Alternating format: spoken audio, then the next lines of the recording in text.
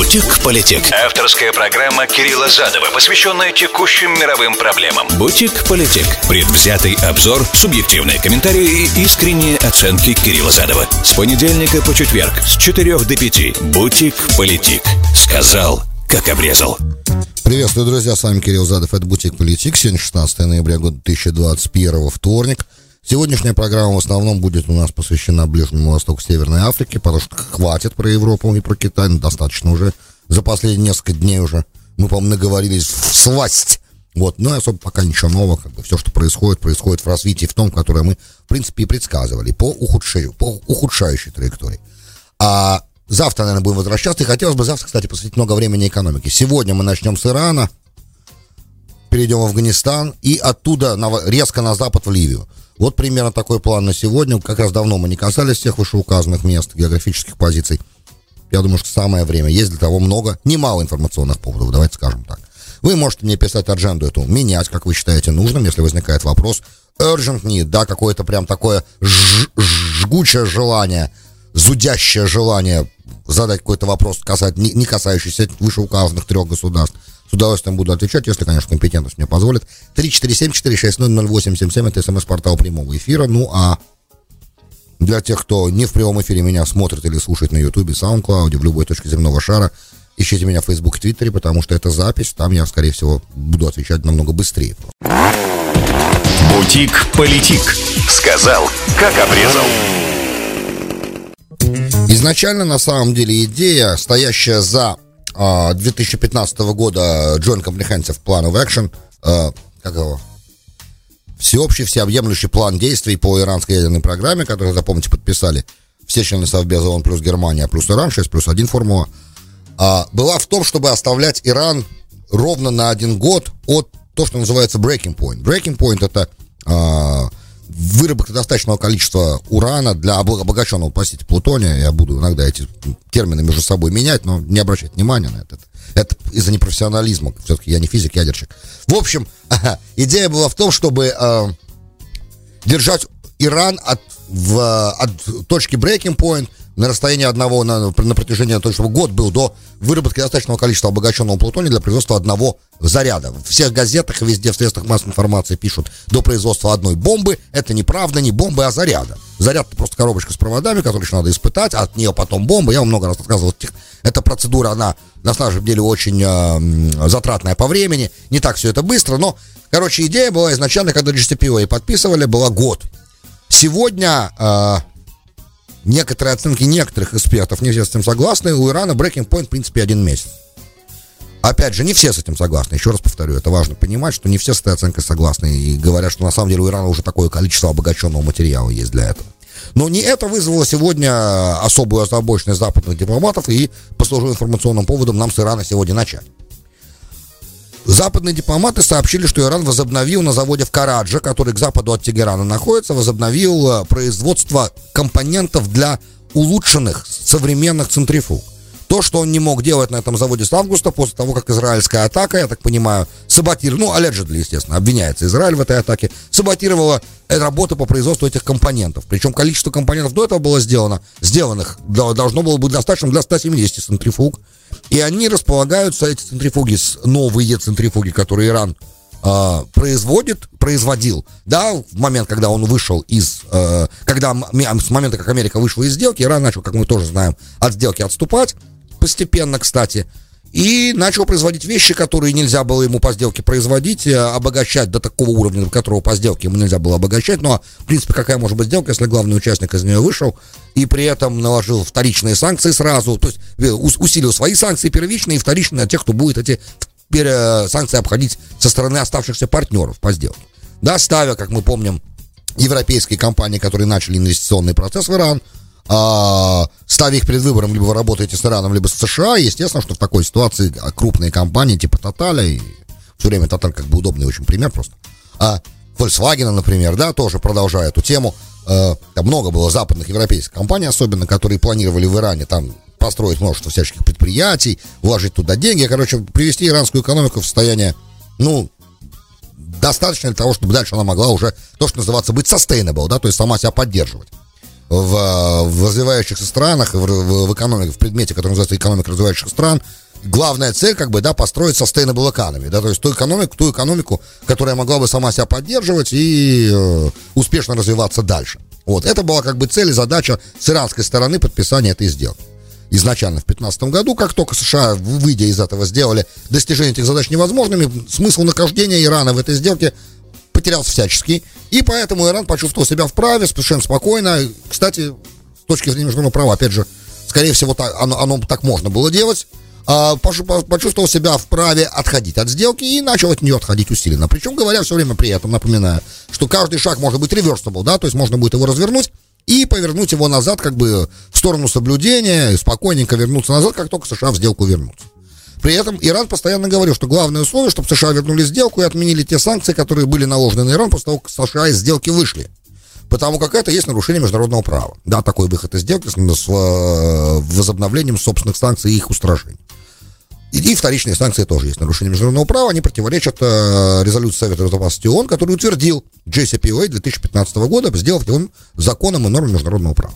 В общем, это юридический разговор, он тут понятен. Я уже много раз вам говорил, что Иран с точки зрения международного права в этом споре прав, извините за тавтологию. Теперь, юридически говорят, да, прав, но это никак не помогает Ирану, потому что международное право международным правом, юридическая терминология, но в итоге, в конце концов, Иран сильно, на мой взгляд, проиграл в этом раунде противостояния, о чем свидетельствует состояние очень плачевное его экономики сегодняшней и обнищание масс и так далее, неспокойно там все равно, чтобы не говорили, и как бы не пытался режим навести блеск и показывать свою силу, хотя она в военном отношении у него есть, потому что ресурсов у иранского режима немало в плане природных ресурсов, и есть определенные способы обхода этих санкций традиционно, которыми корпус известен, что его поддерживает, в принципе. При этом, при всем, сказать, что Иран здесь выиграл, никак нельзя, хотя и в военном отношении некоторые успехи проиранских милиций в разных частях Ближнего Востока, да, присутствуют, хотя это еще успех, он виден, когда он долгосрочный.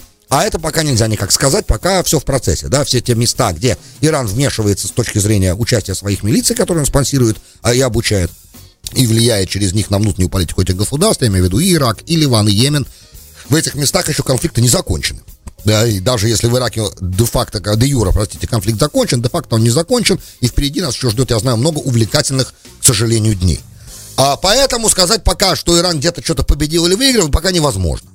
А с другой стороны, экономика, она дома, и она заставляет двигаться и суетиться, и это вызывает, естественно, у руководства Ирана определенное желание переговоры возобновить. Опять же, при этом бахвальство и битье себе в грудь, рассказы про то, что мы ни на что не пойдем, пока Америка не сделает то, что она должна сделать с точки зрения международного права, что, может, юридически имеет силу, это весь разговор, но на практике никакой силы не имеет. Теперь, возвращаясь к основному информационному поводу. Значит, с этими компонентами, которые Иран уже разрабатывать начал, недавно совсем опять, обогащать плутоний можно быстрее. Обогащать уран, можно быстрее, производить оружейный плутоний можно быстрее. И это мало того, что этот факт является достаточно серьезным холодным душем для желающих вернуться к переговорному процессу с Ираном, есть еще несколько моментов, которые надо обязательно проговорить. Значит, камер, которые должны, по идее, бы стоять в Карадже, которые позволяли бы Международному агентству по атомной энергетике мониторить, что там происходит, нету. Мало того, что их там нету, запросы их восстановить с августа не увенчались успехом. И также пропал футаж, есть определенные записи с одной из таких камер в Карадже, на этом заводе, где этот эквипмент, это оборудование производится для этих новых центрифуг.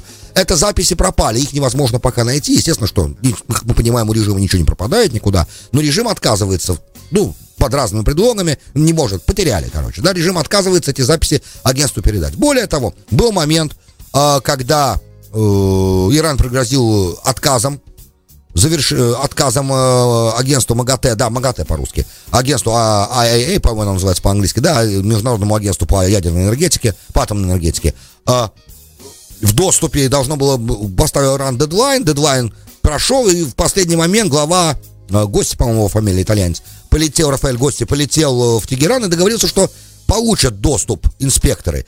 Так до сих пор к некоторым сайтам инспекторы доступа не получили. Значит, теперь куда это оборудование идет? Оборудование идет на очень серьезно охраняемые ядерные предприятия Фордо, подземная фасилити, которая очень сильно охраняется и которая, по-моему, до сих пор не было еще такого на израильскими ни киберподразделениями, ни какими-то другими возможностями, которые у Израиля, как мы видим, есть. В общем, там эти центрифуги, что они там делают, тоже непонятно. Я так понимаю, что инспекции не проводятся сейчас на Фордо. То есть, даже если инспекции проводились, то, по крайней мере, камеры записи не демонстрируют. Короче, что я пытаюсь сказать? Самое главное.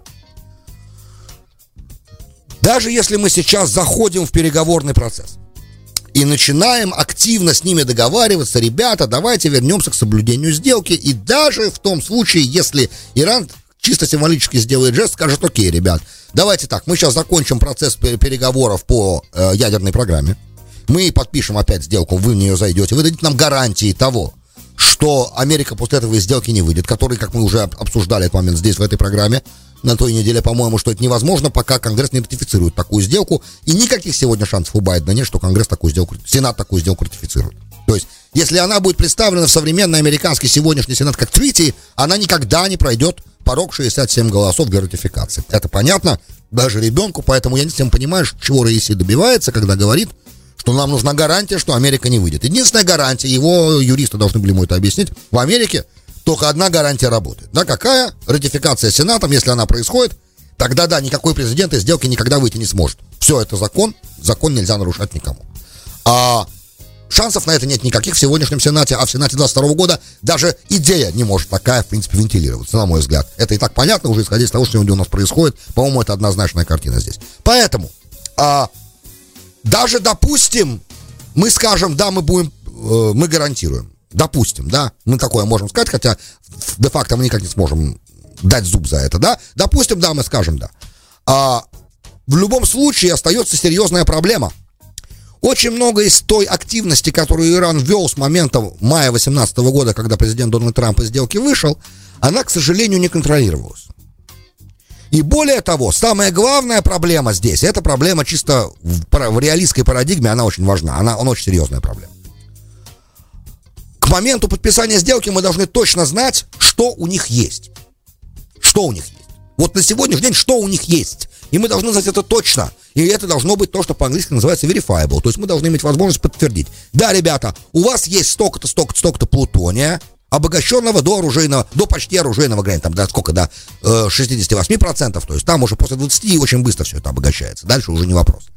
А главное, до 20 было не допустить, но они уже перебрали и с этим, у них уже есть несколько центнеров обогащенного до 68, по-моему, процентов, что фактически делает производство бомбы, правда, очень быстрым, заряда, заряда, да, очень быстрым процессом. Хорошо. Сколько у вас есть? Они говорят вам цифру, какую-то цифру они вам называют, как можно проверить? Кто сказал, что у вас нету параллельно теперь еще какой-то программы на одном из ваших подземных facilities, да, ваших подземных ядерных предприятий, да, ваших реакторов, о которых мы обо всех знаем даже, да, под землей, где там они у вас, дублеры разные, вы же боитесь атак, вы же о них не говорите ничего. Как мы будем знать, что у вас этого нет? И как мы знаем из реализма, все очень просто, ребят. Все ваши разговоры о том, что ваша программа мирная, что вы не хотите никакой атаки ни на кого, что вы, на самом деле, мы мирные люди, у наш бронепоезд, это все разговоры, как говорит великая Грета Тунберг, это бла-бла-бла. А где же подтверждение? Потому что в реализме ваши намерения не играют роли, даже если мы вам верим, что вы не хотите никому зла, и даже если мы вам верим, что ваша ядерная программа всегда была настроена только на производство атомной энергии. Да, допустим. Но важно не то, что вы думаете, или что вы рассказываете, или что вы хотите. Важны ваши возможности. Как мы можем объективно сегодня ваши возможности оценить? Никак не можем. Раз так, как мы можем с вами входить в сделку? Если бы, допустим, понятно, если бы между нами было бы большое доверие друг к другу, мы могли бы друг другу доверять, мы выстроили бы за последние, 10 лет хотя бы, 5 лет, за последние 5 лет мы бы выстроили доверие между собой. Но вы вели себя, надо сказать, по-скотски. Я сейчас об Иране говорю, да? По-скотски себя вели. И наших моряков, не наших, британских моряков там ставили на колени, чуть ли там не издевались над ними публично, позорили Великий Королевский Британский флот когда-то в прошлом, да? Это вы делали. Про всякие провокации устраивали, хуситам помогали, Саудовскую Аравию, нашего союзника, бомбили. говорили всякую ахинею про Израиль очередную, что мы сотрем это сионистское образование с лица земли. Все же это до сих пор происходит, это же не новости. Вы исполняли, приводили государство в состояние failed state. Посмотрите на Ирак сегодня. Посмотрите сегодня, в Ираке там и наша доля в том, что он failed state есть, и ваша есть немалая. Посмотрите на Ливан, посмотрите на Йемен, что происходит с этими странами, что с их населением. Они несчастные люди, которые из-за того, что вы там устроили, вот в таком состоянии находятся. Давайте, скажем правду. Какое может быть между нами и вами доверие? Где эти усилия, которые могли бы помочь восстановлению стабильности в регионе? Вы никаких усилий по этому поводу не предпринимаете. Да, у вас есть определенные легитимные рассказы о том, что вы есть основной кулак шиитского сопротивления. Согласен с вами. Согласен. Но где гарантия, того, что все, что-то вы говорите, это правда? Как вы можете это подтвердить? Никак, раз так, как мы можем с вами договариваться. И это сегодня главный момент. Мы планируем 29 ноября заходить, по-моему, прямо начало Хануки, заходить в переговорный процесс. Какой к чертовой матери с вами сейчас может быть переговорный процесс, если мы не знаем, что у вас есть? Как вы можете это доказать, что у вас есть? Скажут иранцы нам, вы сами виноваты, вы вышли из сделки. Да-да, все понятно, мы сами виноваты. Но по факту сегодня кто виноват, не играет роли. Важно, что мы сделаем сегодня, чтобы завтра было более безопасным для всех нас. Правильно? А это вопрос теперь. И раз так, у нас остается только, на мой взгляд, план Б. А план Б, он больно, он дорого. И это надо было делать тогда. Этот план Б надо было делать, когда была пандемия и были локдауны, а не сегодня, когда экономика потихонечку вырастает, и пытается выйти из этого кошмара с задержками поставок и так далее, иногда перекрытиями Суэцкого канала. Страшно подумать, что может произойти, если к плану Б реально придется прибегать. Поэтому надо какой-то должен быть выход, а выхода пока не проглядывается. Теперь уже, раз мы заговорили про шиитское сопротивление, интересный тренд появился, и появился он не где-то, а в Афганистане. И авторы этого тренда на самом деле талибы и афганские шииты, которые хазара. Ярослав Трофимов, на мой взгляд, один из самых блестящих журналистов современности, который сегодня есть. Это специальный корреспондент и обозреватель Wall Street Journal, который сейчас, я так понимаю, находится в Кабуле. Опубликовал на днях огромный, достаточно большой материал относительно того, как в провинциях, в которых проживают этнические монголы, хазара это монголы, которые по религии свои шииты. И традиционно у них с талибами всегда были проблемы. 20 лет назад талибы там устраивали страшные акты геноцида, фактически вырезали целые деревни. Они заходили в те места, где были шииты, и тогда они были идеологически очень-очень-очень напряжены тем, что есть еще шииты в Афганистане. Потому как мы понимаем, что Талибан — это салафистская суннитская группа, и они очень плохо относились, естественно, к любым шиитам, которые для них еретики, в принципе, изначально, с точки зрения выхолощенной трактовки талибской, который трактовка 7 века, как я понимаю, в основном-то, подход 7 века, оригинал ислам, созданный Мухаммадом, вот такой вот совсем, без всяческих новых каких-то веяний, каких-то там гуманитарных, я не специалист по истории ислама, не могу здесь разглагольствовать об этом, но про суннито-шиитский конфликт что-то представляю себе, немного знаю, поскольку писал там всякие разные пейперсы в школе здесь, и поэтому понимаю немножко проблему. Появился тренд. Кто-то может сказать, правда, что этот тренд, он на самом деле вызван инстинктом самосохранения шиитов в Афганистане сегодня, а мне кажется, что это на самом деле новый тренд. И как когда-то говорил и мне лично, и в нашей программе Кирилл Семенов, эксперт российского по международным делам, который хорошо разбирается, естественно, в истории, в специфике суннито-шиитского конфликта. Он говорил мне, что на самом деле ты немного преувеличиваешь важность для сегодняшнего исламского мира суннито-шиитский конфликт. Есть намного более важные конфликты сегодня в исламском мире, чем суннито-шиитский конфликт. И я говорю, не может быть, как же так? Есть просто угроза тотального уничтожения, 80/20, и вот мы видим, здесь проявляется. Он на это мне всегда отвечал, что нет, попутно за этим еще стоят какие-то экономические причины, есть какие-то племенные клановые причины, есть разные, но это далеко не всегда суннито-шиитская проблема. И сегодня, несмотря на то, что в Афганистане стали делать талибы, мне представляется его позиция более правильная, чем моя. И в нашем мире главное понимать вовремя, где ты ошибался, и сказать, что вот это что-то новое в плане того, что это дает надежду. Надежду на восстановление такой страны, как Афганистана. Я никогда не думал, что я когда-либо это скажу в эфире, но я смотрю на то, что делают сегодня в Афганистане талибы, и такое впечатление, что они в состоянии в эту страну принести мир. По крайней мере, беженцы возвращаются в те места, откуда они бежали, и в тех местах, где 40 лет не смолкали автоматы Калашникова, наконец наступил мир. С шиитами же такая история. Хазара, которые в основном вот эта шиитская группа, их 20% населения всего Афганистана, они вступают в Талибан, и не просто вступают в Талибан, а занимают ответственные позиции. Это уникальная ситуация, на самом деле, беспрецедентная. И это означает, что у Афганистана, да, есть шансы. Есть там другого уровня проблемы.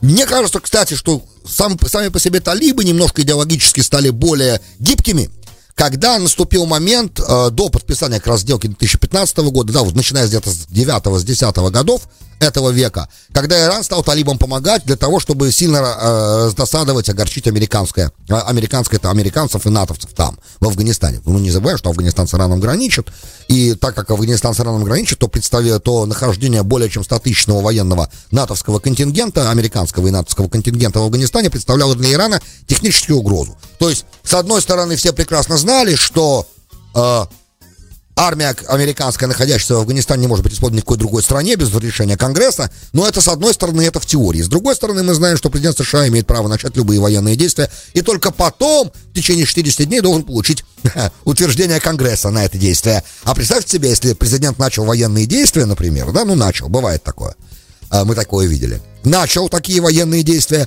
а потом прошло там 40 дней, и он представил, это дело на утверждение в Конгресс. И тут Конгресс, значит, стоит перед простым выбором. Значит, уже армия, которая в середине боевых действий находится, нужно ей сейчас сказать: стоп, ребята, вот теперь стоп, мы не утверждаем, да? Или спокойно все это дело утвердить. Понятно, что с точки зрения многих моментов здесь, да, и республиканских сенаторов, естественно, которые обычно за войну, да и многие демократы тогда, помню, в 2003 году с радостью поддержали вторжение в Ирак, включая Хиллари Клинтон, нашего голубя, и Джона Керри, да, и кто там еще там был, поддерживали.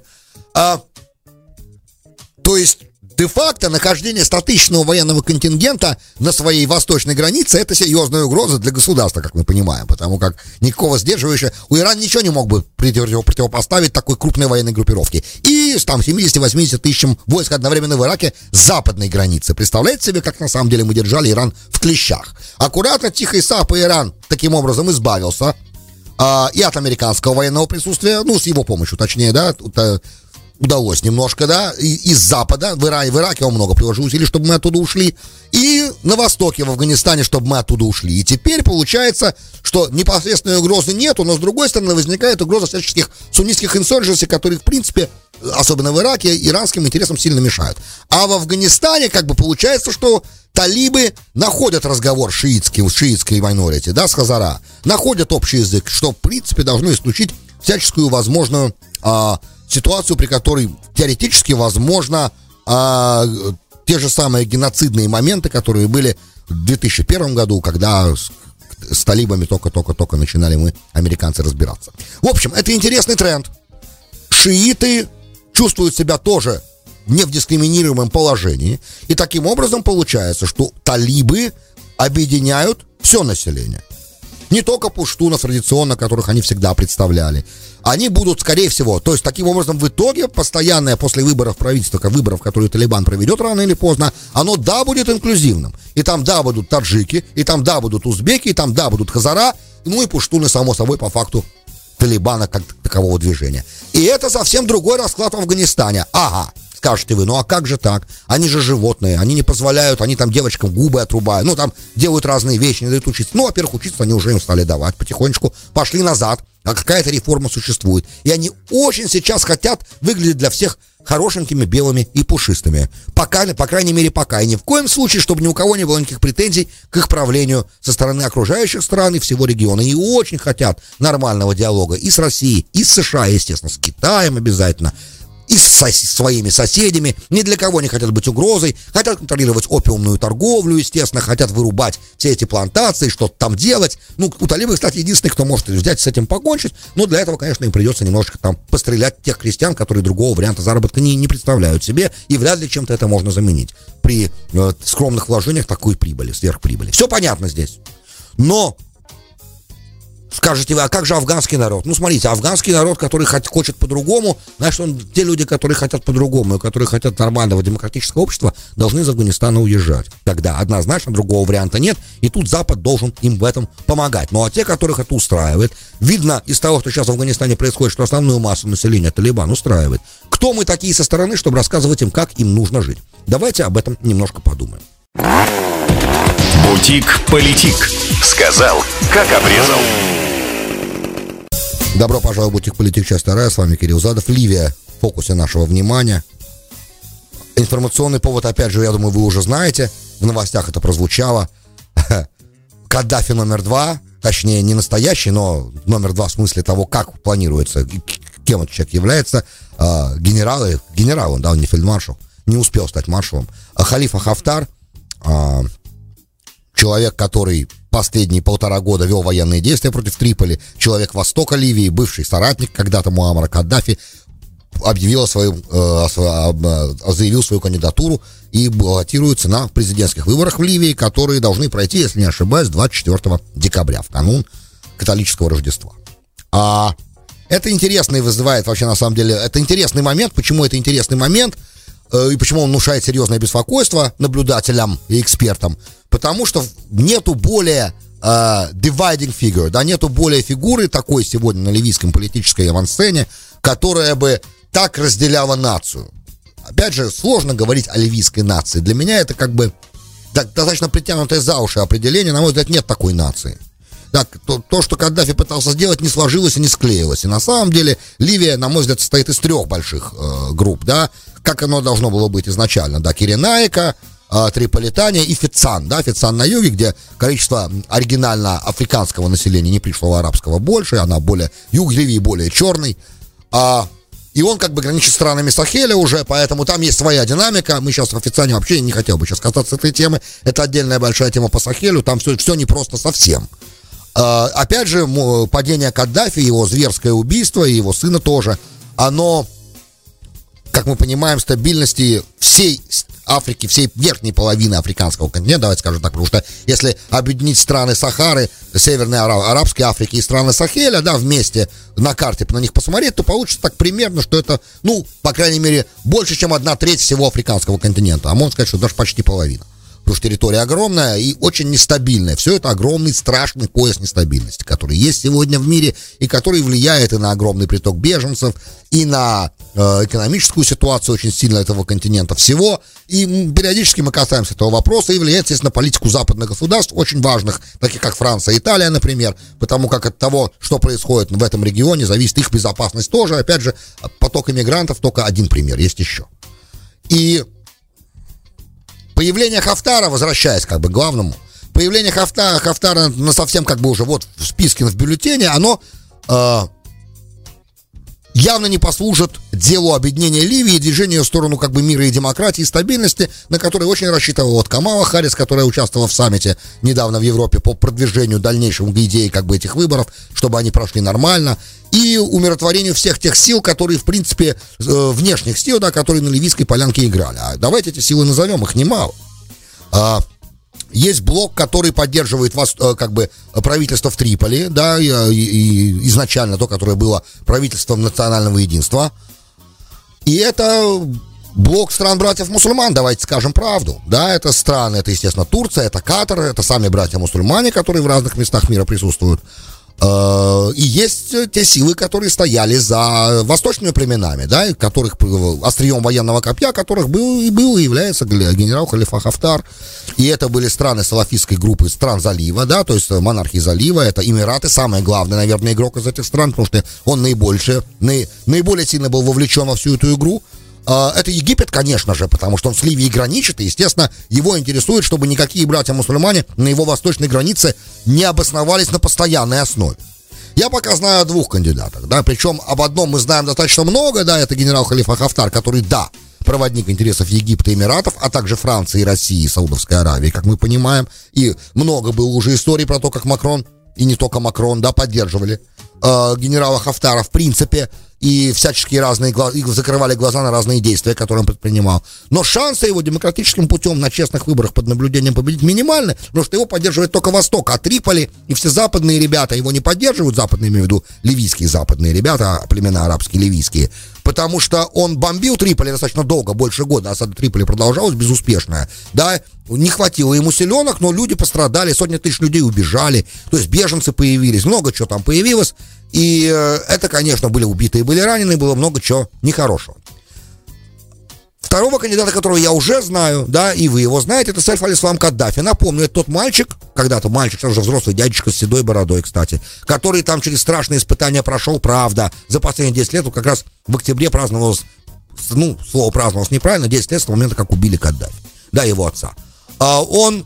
Косвенно, на мой взгляд, именно этот человек виноват в том, что какая судьба постигла самого Каддафи и то, что дальше с Ливией произошло, да, потому что это он сказал, это же его была фраза, когда Саркози, будучи тогда президентом Франции, сказал: ребят, вы что, так нельзя? Когда Каддафи сказал, что я зайду в Бенгази и повешу всех, кто выходит против меня на демонстрации, всех перевешиваю, всех на столбах, на что ему Саркози сказал в публичном пространстве: этого нельзя говорить, в принципе, это недопустимая риторика, на что на это уже Сейф аль-Ислам Каддафи, выступая где-то на каком-то митинге в Ливии, в Триполи, сказал: мы этой обезьяне, имея в виду Саркози, я вам рассказывал эту историю, она известна, мы этой обезьяне дали на выборах $50 миллионов на его 2007 года выборах, и теперь она, эта обезьяна, нам рассказывает, что правильная демократия, а что неправильная, что можно и что нельзя с точки зрения гуманитарного права. И такое оскорбление уже как бы президент Французской Республики никак не мог снести, а он все-таки постоянный член Совбеза ООН, в особых отношениях находящийся с президентом тогдашним, помните, Дмитрием Анатольевичем Медведевым, который спокойно дал санкцию, ну, естественно, с согласия всех остальных власть придержащих России в тот момент, и теневых в том числе, да, и премьер-министра Российской Федерации тогда Путина, да, проголосовать, не голосовать по резолюции относительно Сирии и подавления сирийского ПВО Каддафи, да, создание там бесполетной зоны, что в широкой трактовке позволяло использовать против Каддафи военную силу. Что и так, естественно, и было истолковано, и сказать, что Медведев и Путин об этом не знали, нельзя, просто Саркози решил вопрос таким образом. Ну, одна из версий того, что происходило, и он был, если не ошибаюсь, первым вместе с Берлускони, который Берлускони считался другом Каддафи, да, решили его быстренько, активно за это дело аккуратно начать бомбить, потому что есть вещи, которые позволены, и есть вещи, которые не позволены. Сейф аль-Ислам Каддафи виноват в том, что с его папой произошло и с его братом. Так что в целом и его кандидатура мне представляется очень странной. И то, что этот человек правда планирует стать президентом Ливии, для меня удивительно. Но самое главное, смогут ли страны, которые стоят за разными политическими ливийскими силами, продолжать обслуживать там то хрупкое мирное соглашение, которое сегодня там существует. А это безумно важно для обеспечения безопасности Южной и Западной Европы. И не только. Есть много стран, интересы которых там сходятся. Друзья, большое спасибо, что были со мной. С вами был Кирилл Задов. Вы слушали «Бутик Политик». До встречи завтра. «Бутик Политик». Сказал, как обрезал.